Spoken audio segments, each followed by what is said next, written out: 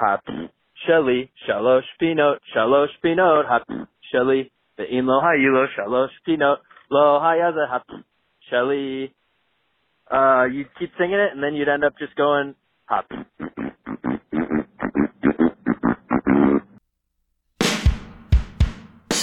This is Unorthodox, the universe's leading Jewish podcast. I am Mark Oppenheimer, joined as ever by my co-hosts, Tablet senior writer Liel Leibowitz. Ahlan wa sahlan. I love going first. And Tablet deputy editor Stephanie Butnick. This is America, Liel. Speak English.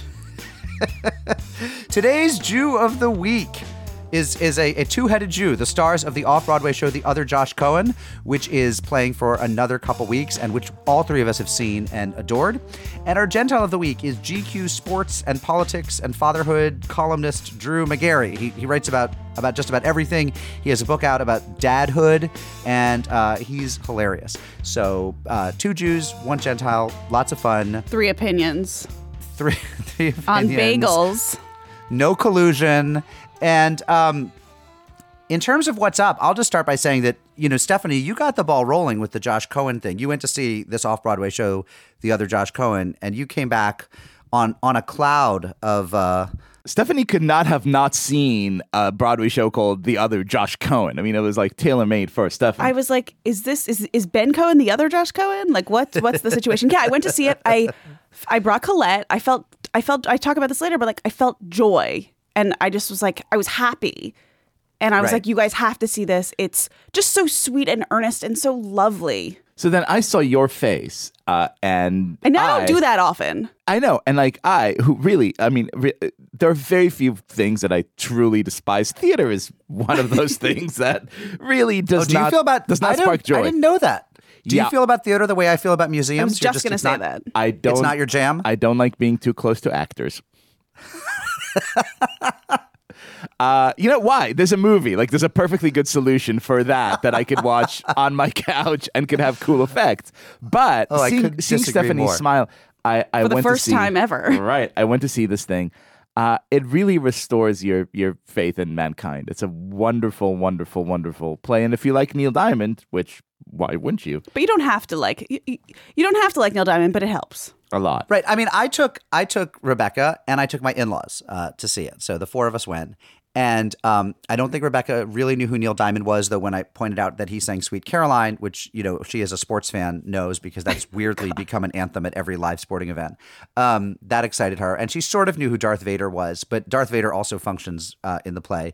But it didn't really matter. I mean, she totally got it. The play is a delight. It's playing till, I think, April 7th at this theater on the West Side, and then it's going to tour the universe forever. But it was just swell. And we should tell our listeners, this is not a paid endorsement. This is just us loving a play as we would any play that contains the line, "B'shirt, motherfuckers." It's almost as good as Beret Pre-Hagafen, bitches. We're really going down that road. Anyway, you will hear more from David Rossmer and Steve Rosen, who play the Josh Cohens in a little bit. Stephanie, how is the newly geolocated Butnick Cohen life, the new residence? I will say I was late this morning because it's so much harder for me to leave my apartment now that there are like several different rooms. I also keep losing things. So we were in a studio for about 4 or 5 years. Loved it. It was an amazing, amazing place. Great location. We found a place it's about 2 blocks away, which is like the radius I was willing to move. It's a 1-bedroom. It's like a pretty sizable. I mean, I'm just so, my sense of space is so distorted. So I was just like, this place is huge. It's like, Ben, what is this? It's the bedroom, Stephanie. There's a bedroom? It's really crazy. A separate room for your bed? But the thing is, like, okay, so I'm a checker. Like, before I leave the apartment, I check everything. Before I go to sleep, I check everything. I check the stove, the oven. Ben's like, we don't use the oven. I don't know why you're checking it all the time. Like, the lights. So in this apartment, there's so many more things to check that it just takes me a longer time to get out. But I will say the cat has been like remarkably docile since the move. I was going to ask how Cat Stevens is adjusting. The first day he spent the entire day in the bathroom cupboard, which is a new thing that I have, a cupboard in the bathroom, like that thing under the sink. So he spent most of the day in there. He finally like emerged from the closets and under the bed, but he's been very relaxed and he'll even like let Ben pet him. Wouldn't it be amazing if the moral of the story is that he's actually a really happy cat who just didn't like living in like a really tiny 100 square foot hovel? Well, it's funny. He just wanted a middle class lifestyle, basically. Yeah, he was like ready to upwardly mobilize. It's funny because Ben was saying, in the old apartment, he looked like more of a menace because anywhere you were like, where are you going? But in this apartment, he looks like this tiny little cat. And I'm like, you're so cute. So anyway, things are going really well in my life. Excellent. Liel, are things going well in your life? Things are going so well. This past week has been the Moth week in the Leibowitz household. First of all, some of our listeners may have heard my story about my, shall we say, misbehaved father. That story is included in the newly released, just out last week, The Moth Presents Occasional Magic. True stories about defying the impossible. So if you want to read the story and other stories by Krista Tippett and Roseanne Cash and Ophira Eisenberg, who was our guest on the show, and a lot of others, you should check it out. But also, last Friday, I told a brand new story on The Moth, and it was special for two reasons. First of all, it was in Lincoln Center, and my story did include a bit of singing, so now I get to say that I sang on stage at Lincoln Center. You performed. But the weirdest thing was, so I don't want to give away too much of the story because I hope, our listeners would listen to it when it comes out. But it involved an interaction I had with a woman who, passed away. And I wanted to be very respectful of that woman. So I gave zero details. You cannot identify this person if you just listen to the story. And I come back to my seat. This is Lincoln Center. It's like a big place. And I chose a seat completely at random because I knew I was going to be on stage. So I just picked like a seat in the fourth row that would be convenient to get up and down. Where you left your backpack, basically. Right. And I get back to my seat. And the woman sitting next to me, who's a complete stranger, is crying, is like sobbing hysterically. And I was like, my story was sad, but it wasn't that sad. Like, I'm a good storyteller. I'm not that good a storyteller. So I ask her, like, hey, everything okay? And she looks at me, and she's a very striking looking woman, and she's wearing this kind of like Native American like shirt with beads. And she's looking at me, and she said, the woman you were talking about, was it blankety blank? And I'm like, oh my God. Yes, it was. This is the freakiest thing. This woman intuited via the cosmic vibes of the universe that I was talking about her friend, who she knew well, who, played a major part in her life. And I'm sitting there completely dumbfounded. And then, of course, the first thing I do is I text the two of you saying, hey, can you believe it? And then I tell you, Mark, the name of the woman that I had talked to, the person sitting next to me. And you're like, oh, you mean my college roommate? Well, no, she lived upstairs. I intuited from the little information you gave me who the woman sobbing next to you was. So basically, we're all in this web of connectivity in the universe that goes back to the Moth, and to God, and to God. That was so. Spirit, Liel. You should. One of my proudest things is that I introduced you to Catherine Burns of the Moth. And you are now like, it's like if she can't get David Sedaris, then she gets Adam Gopnik. And if she can't get Gopnik, she gets Liel Leibowitz. Like, well, she can get Gopnik, there are like 30 other people, but probably like number 63 is me. And I'm very proud because I love these guys. And I'm so grateful to you for the introduction. And Mark, do you feel like he's taken over your Moth status? Basically, I mean, I still, allow me to plug that I still run this storytelling event with Catherine Burns at Yale, Thread, thread.yale.edu. We're doing it again this June, and Catherine comes, and the magic she works talking about storytelling and how it moves people and how it changes lives is, I hear it every year at that event, but then Liel has this story that's like he sits down in his seat and literally the woman is sobbing next to him. It was too much. Will we ever get to hear that story, Liel? Are they going to put that on their national show? I hope so. God willing. Inshallah, as you would say. Speaking of performing, I just want to run something by you guys and the whole J Crew. So I teach this lecture class in creative writing and to undergrads. And about 3 weeks ago, a student came up to me and said, Mr. Oppenheimer, we're raising money for this do-gooder organization, helps homelessness. And our fundraiser, based on a fundraiser they've done at that other Ivy League university at Harvard, is that we ask faculty members to perform in a stand-up comedy show. Would you be willing to do 10 or 12 minutes of stand-up comedy along with these 4 or 5 other faculty members who have already agreed to do it?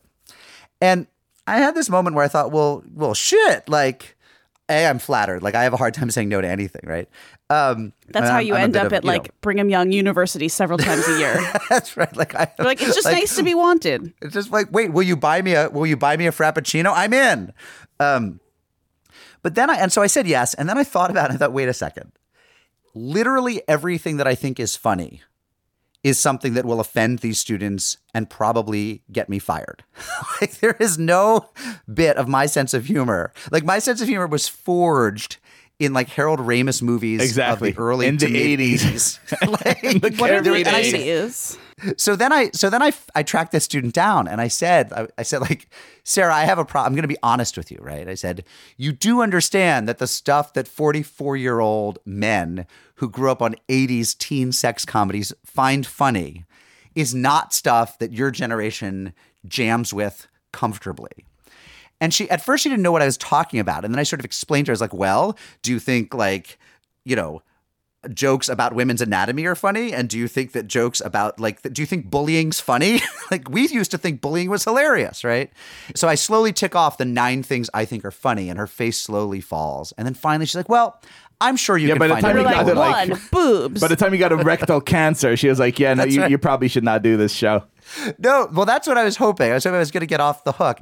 And instead, she her face slowly sank and sank and sank. And at the end, her smile picked up again. She said, well, you're really good. I'm sure you'll find a way to walk that line. So I think that the recent college scandal gave you a really huge opening. It's like, did you ever notice how you're only here because your dad paid $300,000 to admissions? I will say that the material I'm working on as I do dishes every night, the material that I'm mumbling to myself in my head, doesn't not deal with the fact that you could buy your way onto a fake no-show position on Yale's soccer team. So, but guys, just assure me here that I'm not actually going to end my career and my life love it. by doing stand-up for undergrads. And I want to say it probably won't be worth it. I think that's right. I would like to attend this event if I can. Oh yeah, definitely go. I mean, here's the thing: is the best case scenario is that I do okay, right? That I don't cancel my existence on Twitter with jokes that offend undergrads, and that the other faculty members are plausible, right? Like, the best case scenario is it's an evening of mediocre stand-up comedy, and the worst case scenario is you never hear from me again.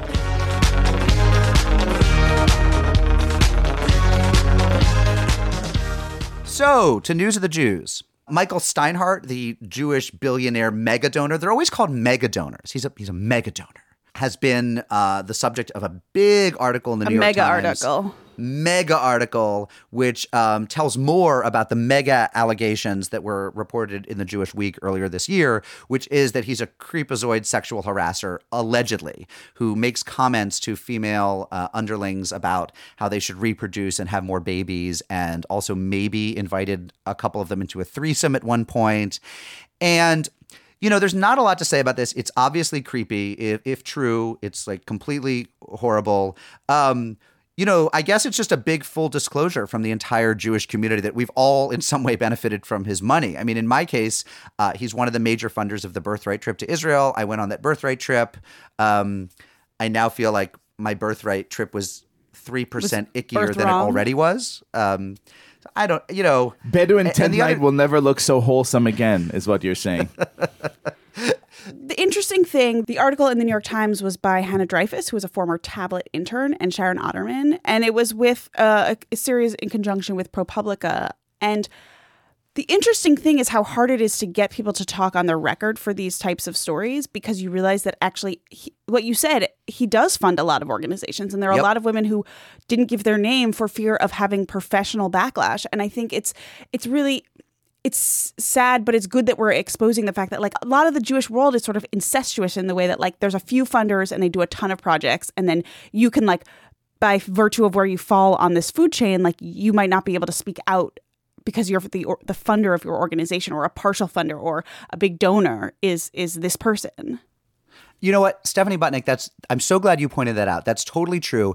I have another point I want to make about Jewish funding. There's only a few donors who actually give it, and they tend to be of a particular ideology, and they tend to be bullies.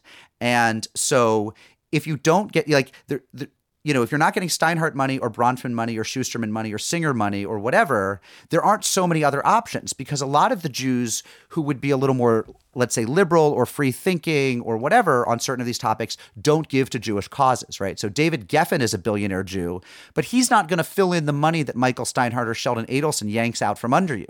So the donors who do consistently give to Jewish causes have this outsized influence because actually there aren't that many of them. So yes, I mean, Stephanie's completely right, which is part of the story here is, that a few funders basically can get away with what they want and there were whispers about Steinhardt for a long time. So anyway, on to some happier news. Liel, do you want to take us across the pond, if not to Belgium, perhaps to a neighboring country, say Germany? This week, I don't know how we would ever top this. I'm just going to read the headline.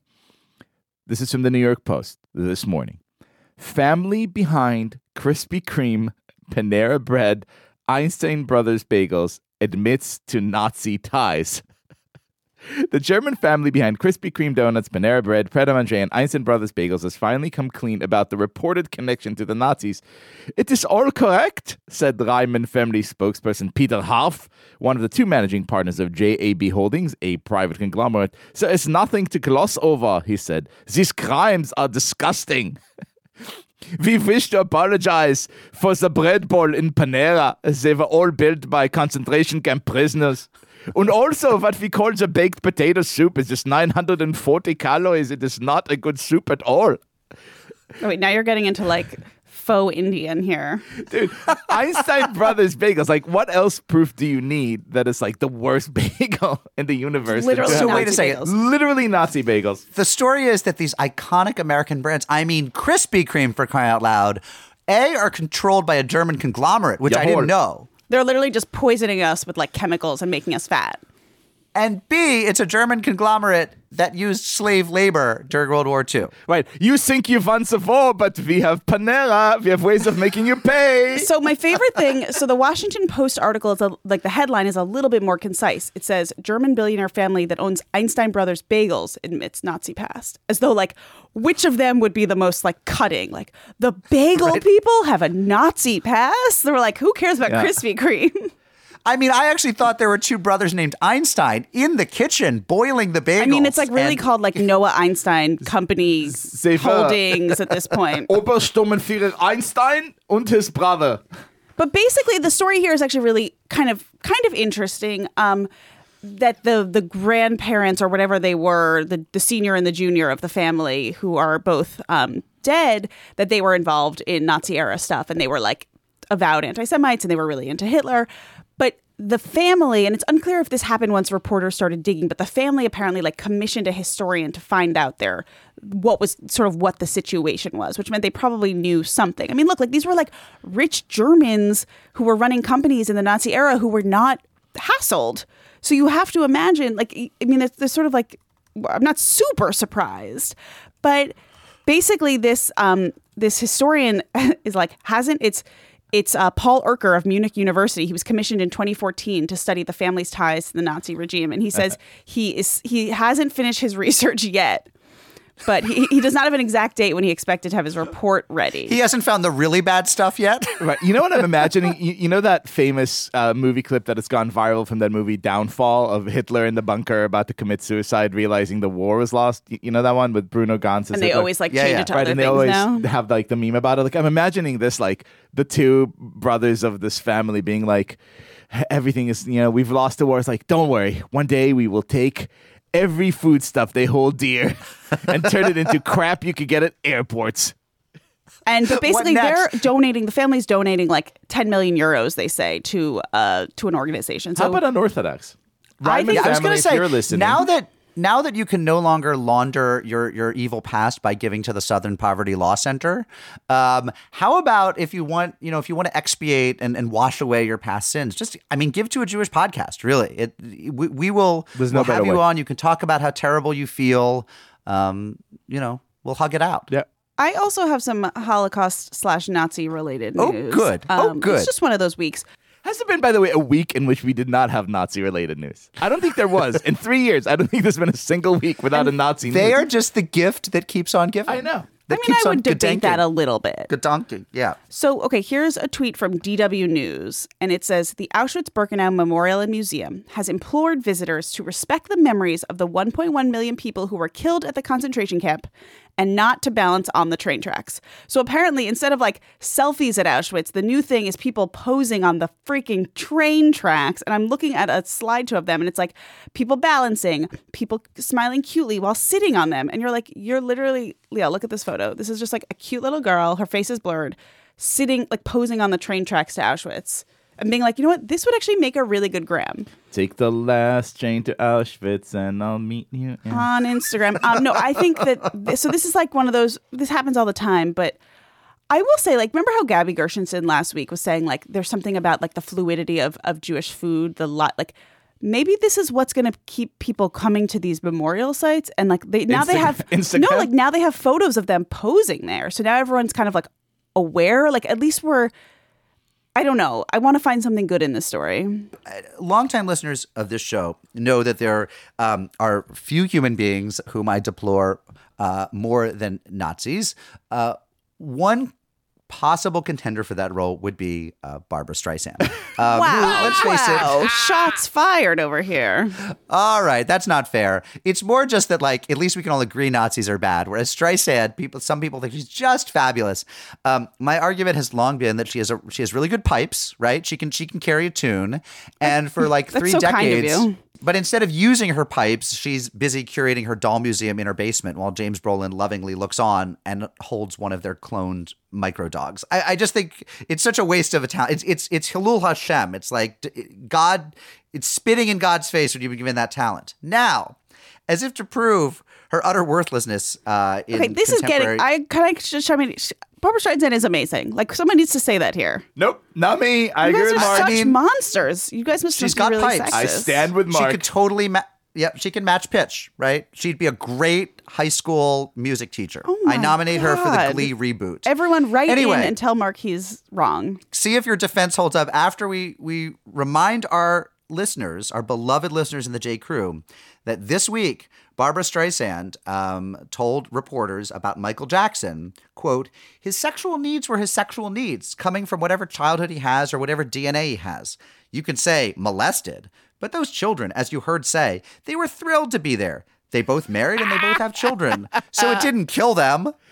Now, what's so great about this, Stephanie Taylor Butnick, is that it kind of dovetails with my criticism of her, which is that instead of remaining an engaged, committed artist and doing good work, she's like flittered away into that ethosphere of celebrity, like nonsensical uselessness that happens to really rich and famous people when they don't take their own talents seriously. And now she's saying utterly inane things, excusing Jacko because they were sort of weird celebrity friends, the way that he was friends with like Ricky Schroeder and the way that all celebrities pretend to be friends on the red carpet. Like, she's become a non-human.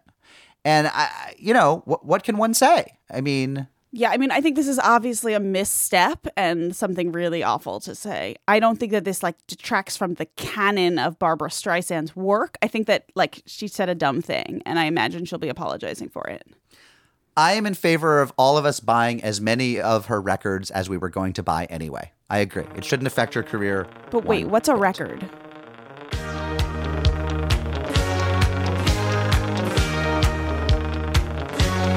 Barbara Streisand. Barbara Streisand is amazing. Barbara Streisand. Barbara Streisand.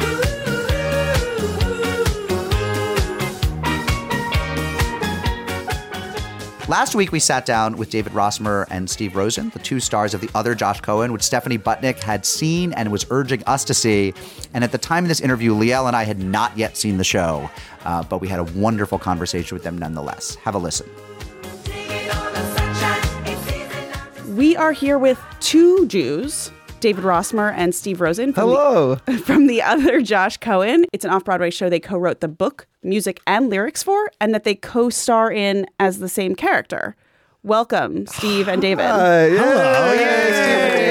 We're so happy to be here. Hi, everybody. Please sit down. Sit down. What was your note on stage? Will you guys? Josh Cohen and Yes. Josh Cohen. That's right. Hi. So you guys play the same character, Josh Cohen, in the show, but I want to give you the chance to introduce yourselves separately here for our listeners. I mean, we can, but frankly, we are literally been attached at the hip for like the last 7 months. It does feel weird. We're sitting across the table from each other, and I feel we're too far. We're too far. Okay, so tell us who you are. All right, I'm David Rossmer. I play Josh Cohen in the present, telling the story of what happened to me 1 year ago when the world was essentially crapping on me from every direction. And my name is Steve Rosen, and I play the same exact character 1 year ago while the world is crapping on him relentlessly. And we get to interact with each other, and it's about watching someone sort of talk and deal with themselves in the past, which we all wish we could do sometimes. Give ourselves advice, tell ourselves life will be okay a year later. While in the actual moment, you see the pain of actually going through that with someone who is able to provide hindsight into how this was a necessary part of the journey. And a lot of humor about it. Okay, so Stephanie has seen the show and loved it. I mean, Yay! the second I was show- like smiling and I was like, when? I've never smiled. Like I was like literally smiling the whole time, and I was like, this feels weird on my face. What is happening to me? Liel and I got this midnight emergency Slack message saying we have to have the Josh Cohens on our show. So, but for me and Liel, who have not seen it yet, Yeah. though I think we're going to make a date to go see it together, maybe even with our wives. Tell us about the show. What happens? I mean, it essentially answers the question of what would you do if a stranger sent you a check in the mail for $56,000?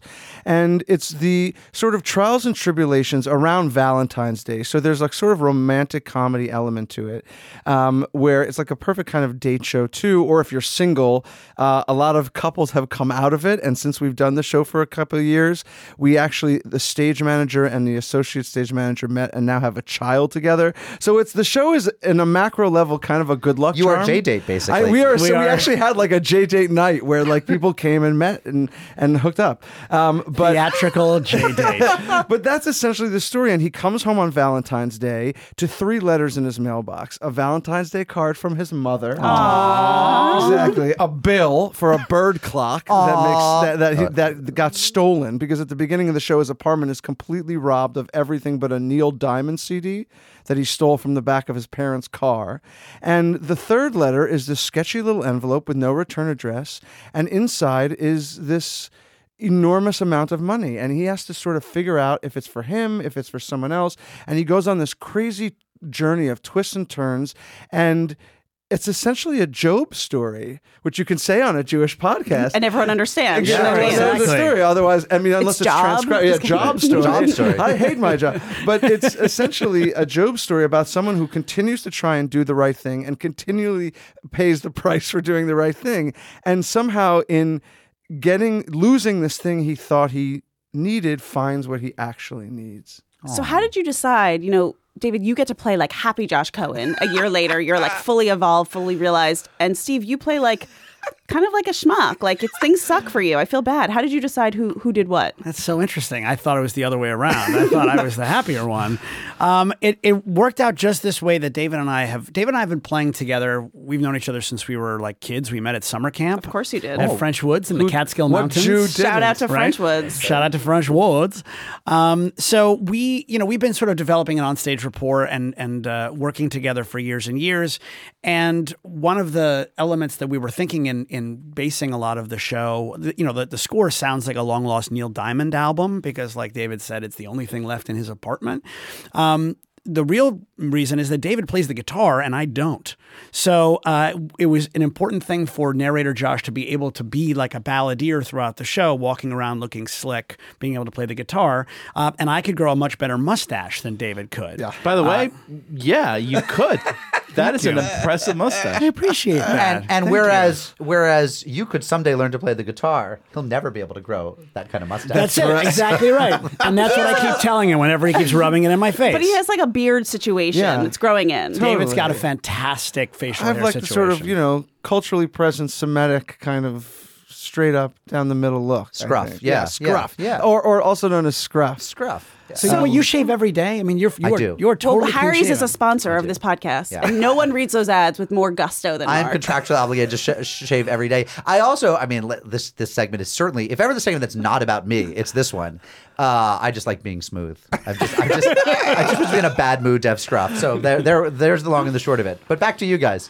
So you co-wrote this play. Yeah, and that really is what he's saying is true, because all the actors in the play, which you guys will see when you come on your date, play instruments. So the entire cast is also kind of a rock band, and it's amazing to watch them. And it's why like tourists who don't even speak English are like love the show, because you just see people switching instruments. Some people play like 12 to 15 instruments in the show. You'll just see them with a clarinet, and then a second later they're banging out on the drums, and it's just like sort of And magical. Steve, to you watch can't even them play change guitar? No, I play a bunch of other instruments in Oh, real okay, life, but okay. in the show I don't really play anything. Okay. But the cast, it is, if you only sort of play one instrument, like I do, I play sort of two. Right. But if you only play one and you look at this cast and they are literally passing each other we had one incident while we were trying to stage a number where we realized just the easier thing to do was if everyone just moved their instrument to the left and played that one instead. And they were able to do it instantly. And like they're all they're all menschy and they're all like really creative and funny. And it really does feel like a rock band. That is one thing that always struck me as like almost magical about like doing theater. You've been doing this a while now. How do you take the stage with the same gusto, with the same sense of wonder, with the same emotional attachment? This is not, let's do 4 takes for the camera. This is night after night after night. There is a relentless Groundhog Day quality to Yeah. being a theater actor. This show in particular, I feel, some shows it's difficult to do that on a nightly basis. If it's like Long Day's Journey into Night, I have no idea how Right. those people do that. But our show Drink is heavily. Well, that's it, right? Our show is 90 minutes of nonstop, like fun. It is like a roller coaster ride to get on.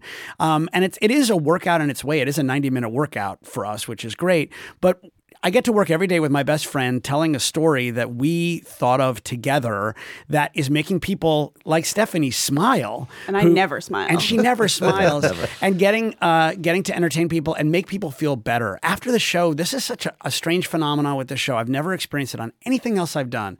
That we get to the lobby after the show and there are strangers, people waiting for us there who felt the need to stay and talk to us about this experience that they've had, that they've been moved by it in such a way that they were in a very low place. They needed to be reminded of the message. Welcome to our lives. And then you come out and be like, get out of my face. I'm done entertaining you, you I'm cretin. done. They forgot to take the green M&Ms out. I left it on the stage, folks. So the play is called The Other Josh Cohen. I saw an ad for it on a taxi as I was on my way Yes. here this morning. I was like, how did they know? Josh Cohen, what other names were in the running besides Josh Cohen? And as Stephanie is married to Ben I'm Cohen. married to a Ben Cohen. She's really asking, did you think Ben Cohen? Did you think No, it's like Ben Schwartz? I was thinking like Zach Goldberg. Or you could have used any of your actual real names. And your real name, Steve Rosen. Steve Rosen. Rosen, totally. What Seth else was in the Cohen running? is obviously Dave taken. Rossmer not as good, but no. The truth is that Josh Cohen just felt like the Joe Smith of Jewish names, Kind of is. which has a lot to do with the show because there's a lot of mistaken identity. But I will tell you, so that was the only name we ever thought. I of. should say that Yeah. I have an ex-girlfriend who was Sarah Levine. So totally. I mean, Yeah, no. it's There's a That's girl. strong. Oh, I know her, I think. oh yeah, you totally know her. Yeah. She's listening right now. Oh, certainly. It's Hi, awkward. Sarah. Josh Cohen proved immediately successful because right after we first did the first incarnation, we got a call from the Josh Cohen we knew from summer camp. Nice. And he was like, please call me back. And I called him back and he was like, I'm very upset. I don't know why you would write a musical about me and not tell me. And we were like, Josh, we kind of knew you as an acquaintance, but we didn't know you well. Of course, this is a story about us. We would never write a musical about you. And he said, oh, because I'm broke, I'm alone, and I like Neil Diamond. And we thought, okay, I think we have something a little more universal here than we thought. Yeah. And later, NPR came and did a feature on our show, and they brought like 15 Josh Cohens to the show. And they said, one of them went to summer camp with you. And we said, yes. And I told them the whole story. And she looked at us like we had 3 heads and was like, no, That's not the Josh Cohen I'm talking about. There's another Josh Cohen, and he had also gone to summer camp. French Woods was just filled with It Josh was Cohen. it's impossible not That's to right. be. Yeah, and there were like parallels with his life in the show. Yeah. too. Is that one of those theatery camps? It French is. Woods? It is. It is Theory like- is the key word. Yeah, it Right. sure is. They have a basketball team, but that's really just sort of a front for you know, Yeah. the modern dance The class. court needs resurfacing badly. Right? They're not putting money into that court. I have to say, as From somebody all the who, theater games that get played on it. as somebody who's a bit of a less talented theater dork in my youth. No. Even I was terrified of. I was like, theater camp. I bet those guys are real weirdos. I mean, that was like, I should have gone because actually they were my people, but I was afraid of what it would say about me if I went. So I guess I'm saying mazel tov to you. Kudos to you. Thank you. you. For knowing your true selves and going Well, to. I mean. Let's be honest. It was our parents not wanting us home for 7 weeks. I had gone to Kutcher Sports Academy for a few summers, and it was clearly in the wrong place. Kutcher's is where my father-in-law used to go to try to meet babes back in the I know, back in the 50s. right? Yeah, Totally. yeah. You could ski there. Totally. In the summer? No, you could do it in the That's summer. the appeal. Yeah, The totally. Jews are What so else? smart. So, do Josh Cohens get free admission? Because they should. They get swag. Oh, they do. Yeah, if you come and your name is Josh Cohen, you tell someone, you will at least get a button. Do you At check most- their ID? Yes, of course. Anyone could say they're Josh Cohen. Well, we were on our way out. I took a friend, and she was like, "Do you want to get a magnet for Ben?" And I was like, "No, I think it would be too awkward. Like, it's too close." But like, it's sort of like it would feel like sort of like cheating on him a little bit, like with a Josh Cohen. Josh Cohen. Like, you know, Seth Cohen is obviously my number one. Obviously. So, what's the plan for the play? Where does it go? Where does it go from here? Well, you know, we were fortunate enough. We only thought we were supposed to go to February, and we extended now till April. Fortunately, and now World Takeover. Essentially, we there's a bunch of theaters that want to do it around the country. There's touring in the works. There's even bigger things like looking at it as a film, or like a lot of shows now are being recorded and presented so like it can reach a wider audience around the country who are loving to watch theater now. And also there's talk of it, you know, can it translate to television? Can you have a show about a guy who sort of talks to himself a year ago and sort of watches himself go through like a kind of Jewish How I Met Your Mother meets Seinfeld or something. And then A kind of Jewish Seinfeld. yeah, Jewish Right. which When is you're a thinking double of- negative. Which That's is right. essentially. When you're thinking of taking the show on the road, are you kind of thinking about how They're thinking Peoria, Illinois. Right. They're Yeah, thinking totally. East How St. would Louis. this sensibility, you think, translate to other cities? Well, you know, it's interesting. You don't actually have to just there's Cohen in the title, but we have found that people who are not Jewish respond to it very well too. Our first commercial producer we ever had was like someone who was from China who thought that the family resembled her family. Of course. But yeah, I mean, I think the show can play in major metropolitan cities, of course, where there is a Jewish population. But I think there is something universal to the story, and you'll see when you come see it that like. Even though there's the cast is 7 people, they play over 55 different characters. So this show will wind up being done. We expect in high schools and JCCs and community theaters. French and Woods. At French Woods. I can't wait to see that. Oh my God, are performance. you like kind of like you're the returning heroes? If you go to French Woods now, like there's no one bigger than you. Well, there is because Adam Levine also went there. Oh yeah. Oh, fuck that guy. Wait, what has he ever done? No, the other Adam. Yeah, yes, the Maroon 5. So can you give us a taste? Because I know our listeners are going to hear this, are going to rush to get there before it leaves New York or Yes. see it in other studios. Can you give us like a little song? a song, something? I know it's early. It's hard to do a cappella. It's not, you know, that's We've got an interesting play. amazing album that people can listen to if they wanted to hear about it, filled with big Broadway stars and big life stars. Oh yeah, before we cast the show, we wanted to make an album. So we went in the studio and we had created this show called Don't Quit Your Night Job, which was sort of this after-hours variety show. We raised tons of money for a great charity, Open Doors, and all the stars from their shows would come after their shows and be part of this. They would do improvs and musical Mad Libs. I'd come out and like get a Mad Lib, and then Sting would come out and sing like Every Breath You Take with the new words. And all these people had been fans of us and come and seen the show and loved it. So they all came into the studio. So the best example you can do is go listen to this album. It has Kelly O'Hara and Cheetah Rivera and Sutton Foster and Brian Darcy James and James Iglehart from Hank Azaria, right? Hank Azaria, Jimmy and- Simpson, James Roday. So where do people go listen to that? Anywhere you can stream music or you can buy a CD. Streaming Ooh, a music. CD. Yeah. No. That's with a computer. Which will Right, be on a computer. Which will be Yeah. the one thing that remains in your apartment when it is robbed. Exactly. David Rossmer, Steve Rosen, thank you guys so much. Thank you. The other Josh Cohen, see it while you can. Ouch! That one stung, but I stuck it out. It's been said that persistence pays, and the singles were out in droves, 'cause they know they've only got 6 days. Desperation's a cheap alone. I struck out, but what's most unfair? Here's the part where I get home.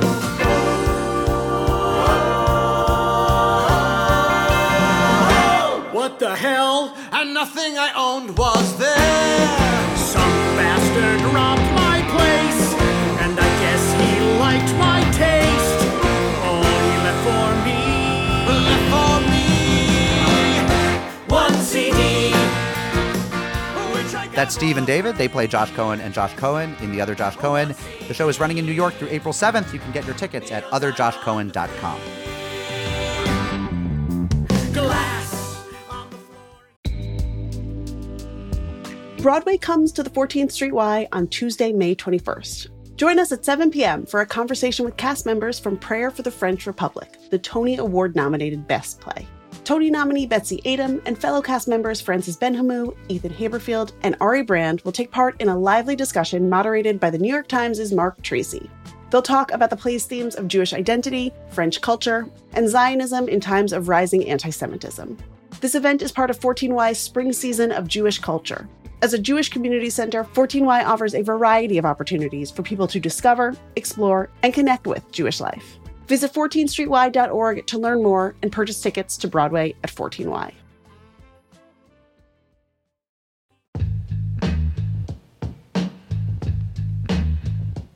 Hey J. Crew, it is time for some pod biz. Tonight, May 16th, I will be moderating a Zoom conversation with Rabbi Sharon Brous and Shai Held about each of their new books. That's at 6 p.m. Eastern and the final event in my Unpacking the Book series with the Jewish Book Council and the Jewish Museum. This one's on Zoom, so no matter where you are, I hope you can make it. And tonight is actually a doubleheader for me. If you're in the New York area, I'll be at the Marlene Meyerson JCC Manhattan at 7:30 tonight in conversation with Israeli rapper and singer Jimbo J. He'll be performing, and there will be delicious Israeli food from Chef Mushka, who made the famous harosets at our Passover pop-up. You can find links to register for both of those events at tabletmag.com/unorthodoxlive. We also have some great events coming up for Tablet members in person and on Zoom. On May 16th, Catherine Wolf will be in conversation with Jews who refuse to back down against hostile crowds in various arenas, from municipal buildings, school board meetings, and of course, college campuses. She'll be talking with Club Z's Masha Merkalova, Safe CUNY's Avraham Goldstein, attorney John Kovac, Mel Waldorf, Steve Goldberg, and UNC Chapel Hill student Daniel Stumpel. Also coming up, a warm and intimate Zoom for those who have lost friendships since October 7th.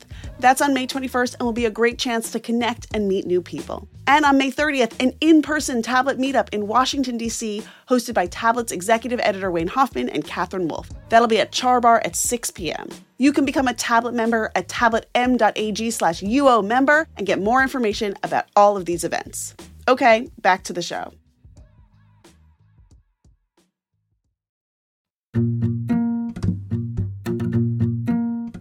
So, guys, you can see us live. We're going to be at various places. Stephanie, where are you going to be? Tonight, the night this episode airs, March 28th, I will be at the Jewish Book Council's Unpacking the Book event, which I moderate at the Jewish Museum. This week, I'll be talking to Nathan Englander about his new novel, Kaddish.com, which is excellent, and Rebecca Sofer about Modern Loss, the book she co-wrote and which she spoke about on this podcast with Gabby Berkner, her co-writer. The event is free, and you can reserve your spot at the Jewish Museum website. And then on Monday, April 1st, tri-state area fans of our 100 Most Jewish Foods episode can join Alana Newhouse for a conversation at the Marlene Meyerson JCC Manhattan. It's about understanding and loving and sometimes hating Jewish food. And she'll be up there with Jeffrey Yaskowitz, Naama Shefi, and Gabriella Gershenson, all of whom you heard on last week's show. You can get your ticket at jccmanhattan.org. Excellent. I myself, am giving a few talks in the next couple months. I'll be at Smith College in Northampton, Massachusetts on April 11th. I know we have fans in Western New England, so come on down and see me. I would love that. On April 28th, I'll be doing One Day University again in New York City. I'll be talking about American Jews. Where are we now? You can find out more at onedayu.com. And on May 30th, I will be emceeing the gala of our sponsor, Hebrew College. They're doing a storytelling gala. They're going to have some people from their community get up and tell moth-style stories that evening. It'll be very exciting. It's May 30th. For more information, go to Hebrew College's website.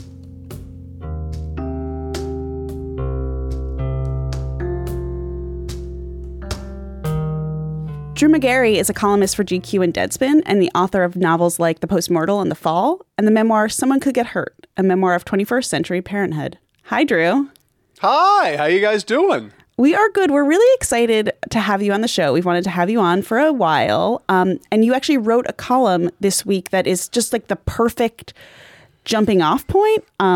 It's called Why Won't the Mayo Bullies Leave Us Alone? And the first sentence is, I hate mayonnaise. So Yeah. Ugh. Disgusting. Mayonnaise is like a deeply un-Jewish food. You're our Gentile of the week, but we feel you on that. You're really like, you're with our people on that. Yeah, and I grew up in the Midwest too, so as a Midwestern goy, I'm like 90% mayonnaise anyway, and yet it's disgusting.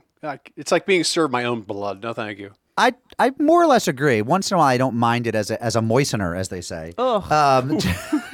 Way to bring it down. But it is my perception that in the Midwest, if one grows up gentillically as you did, they put mayonnaise in everything's a casserole with like Jell-O, tuna fish, and mayonnaise, right? I mean, that was a real disability for you dietetically.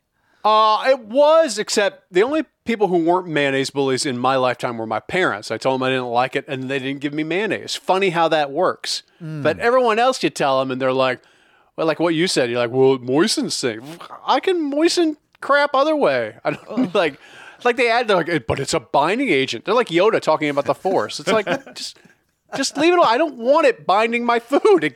I don't want it in every aspect of my food. It's disgusting. Mayonnaise leads to spam. Spam leads. It's great. So, see, reading your essay, I actually realized something really important that I hadn't realized before, that there's actually kind of an interesting nexus between Midwestern and Israeli food, because in Israel, we put mayo on everything. You just call it tahini? No, we call so when you were in the army, you get bread with something called sandwich spread, and sandwich spread is mayo with bits of like processed like peas and frozen carrots. It's disgusting and amazing.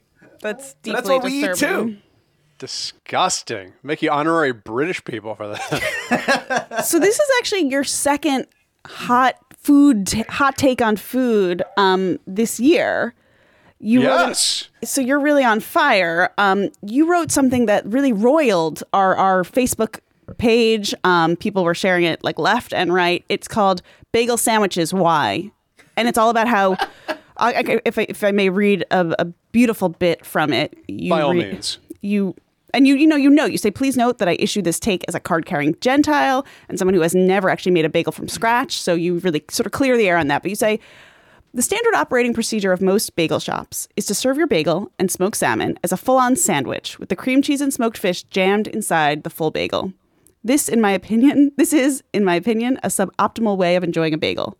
Bagel sandwiches are dumb. Yes, bagel sandwiches are dumb was the original headline, but we changed it. That didn't make people less mad when we changed the headline anyway. They were like SEO, clicky. See, this is really interesting because I feel like you are culinarily speaking quite Jewish at heart, because, and I'm about to, I don't know how my Jewish co-hosts are going to react when I say this. I think of bagel sandwiches as a goyish way of eating a bagel. Like growing up, you got bagels at the bagel store, you sliced them in half, you toasted them, you took them out, and you put some cream cheese on each half and maybe some tomato or lox, and you ate it. The idea that you'd put it in a sandwich feels very like post-2005 like spread of Lender's bagels or Bruegger's to America. It like made it palatable for the Goyim in Iowa, right? Like, so I'm with you there. I think that, real bagel eating is slicing it in half, toasting both halves, and eating it. So, I mean, kudos to you. I think the Jews need to hear your message, is what I'm saying. Well, thank you. I agree that I'm right. It's not just that the Jews need to hear a message. And Mark, what you said I think is absolutely correct. The bagel has now become America's, pastry. Well, it's like pizza. Yeah, it's no longer a Jewish thing. It's only fitting that Drew Magary is the new king of bagel. We pass on the baton. Yep. It's yours now. If you're ever in New York, come eat bagels with us. But I want to talk to you about some of the other things you write, because you don't just write hot takes on snack food. You have written this book that I really enjoy called Someone Could Get Hurt, a memoir of 21st century parenthood. And I'll tell you my own personal experience with it, which is I read it about a year and a half ago. Okay. Loved it. Sold it to the used bookstore because, I wasn't going to reread it. And That's then all right. when I'm not offended. Yeah, and then when we found out we were having you on the show, I wanted it back to reread it. So I went to the used bookstore. They didn't have it anymore, so I bought another copy. So you've gotten 2 sales retail from me.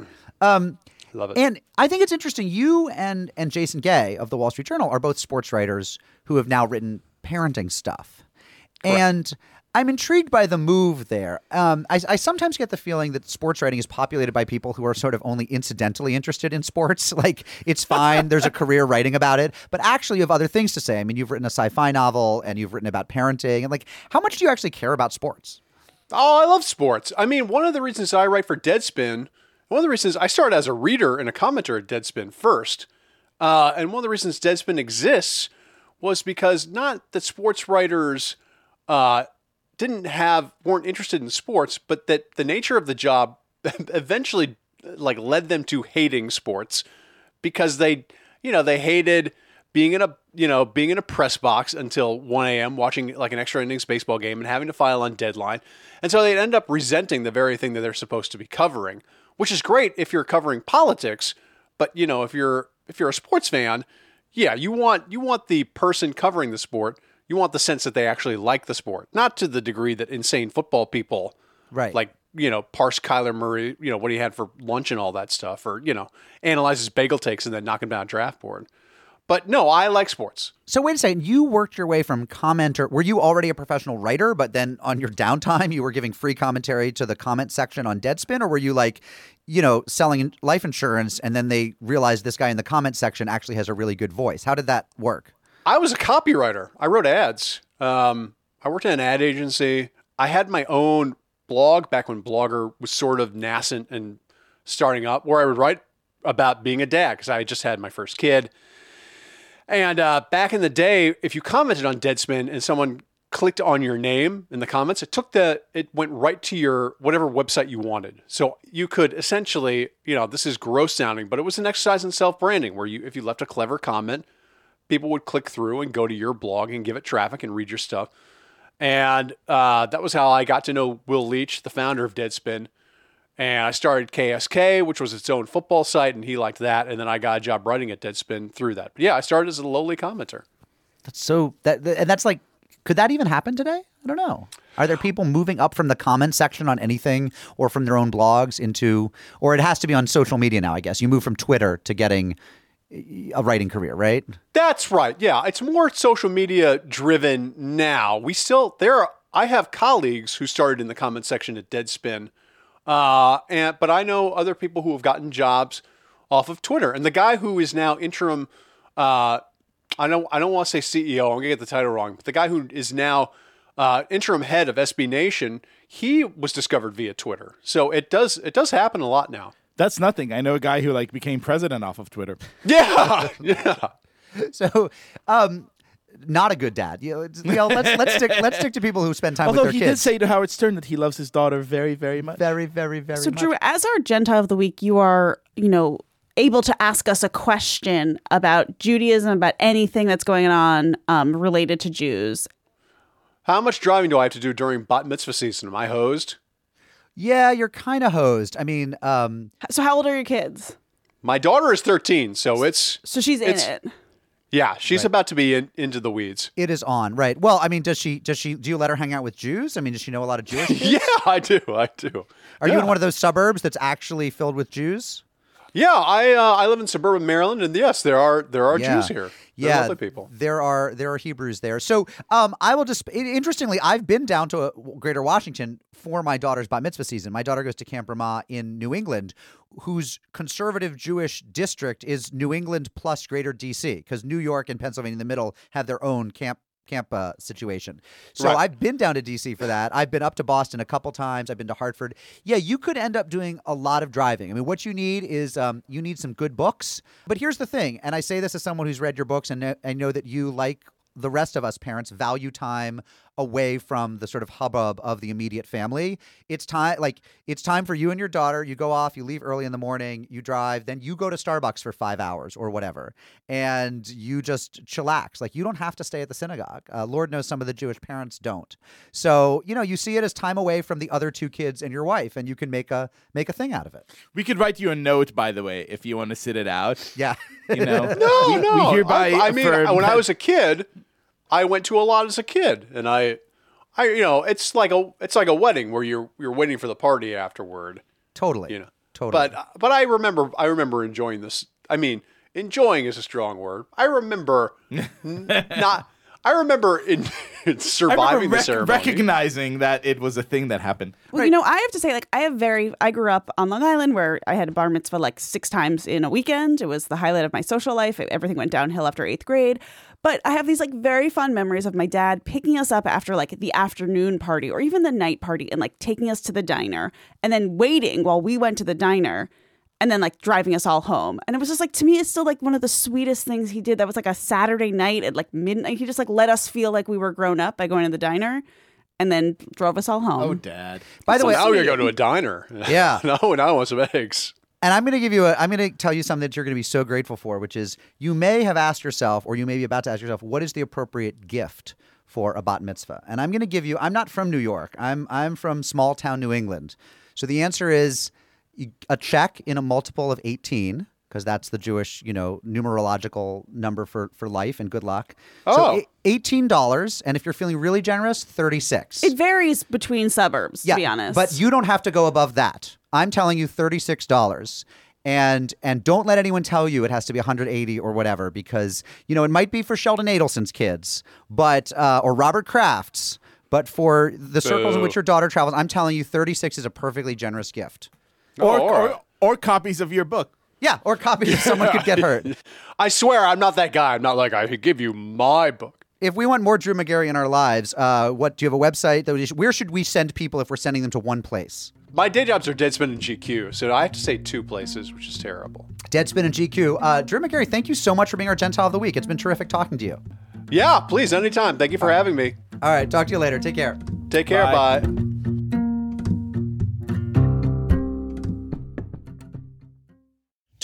Tell me in the day or the night, would it kill you to call or write? To the mailbox. Stephanie, what do we have? This voicemail is in response to our 100 Most Jewish Foods episode. I wanted to share this memory of my dad, who was born in Baghdad and moved here in his 20s in the early 1950s. But homesick, he developed a real ability to cook Iraqi food. My dad would pickle everything, and his favorite was mahalala, which are pickled beets. And because we also had family who grew up in Bombay, the extended Iraqi Jewish community had trading communities, essentially wherever the British Empire was. We had those foods as well. And so we would always buy the pickled mango, which was awesome. He would make the Iraqi harosef with the date syrup, and we and our kids, his grandkids, loved it more than the Ashkenazi harosef. But his pièce de résistance, the thing that he was known for, was his kibbeh. And he would make kibbeh as a meatloaf, not little skewers or little balls, but as a meatloaf.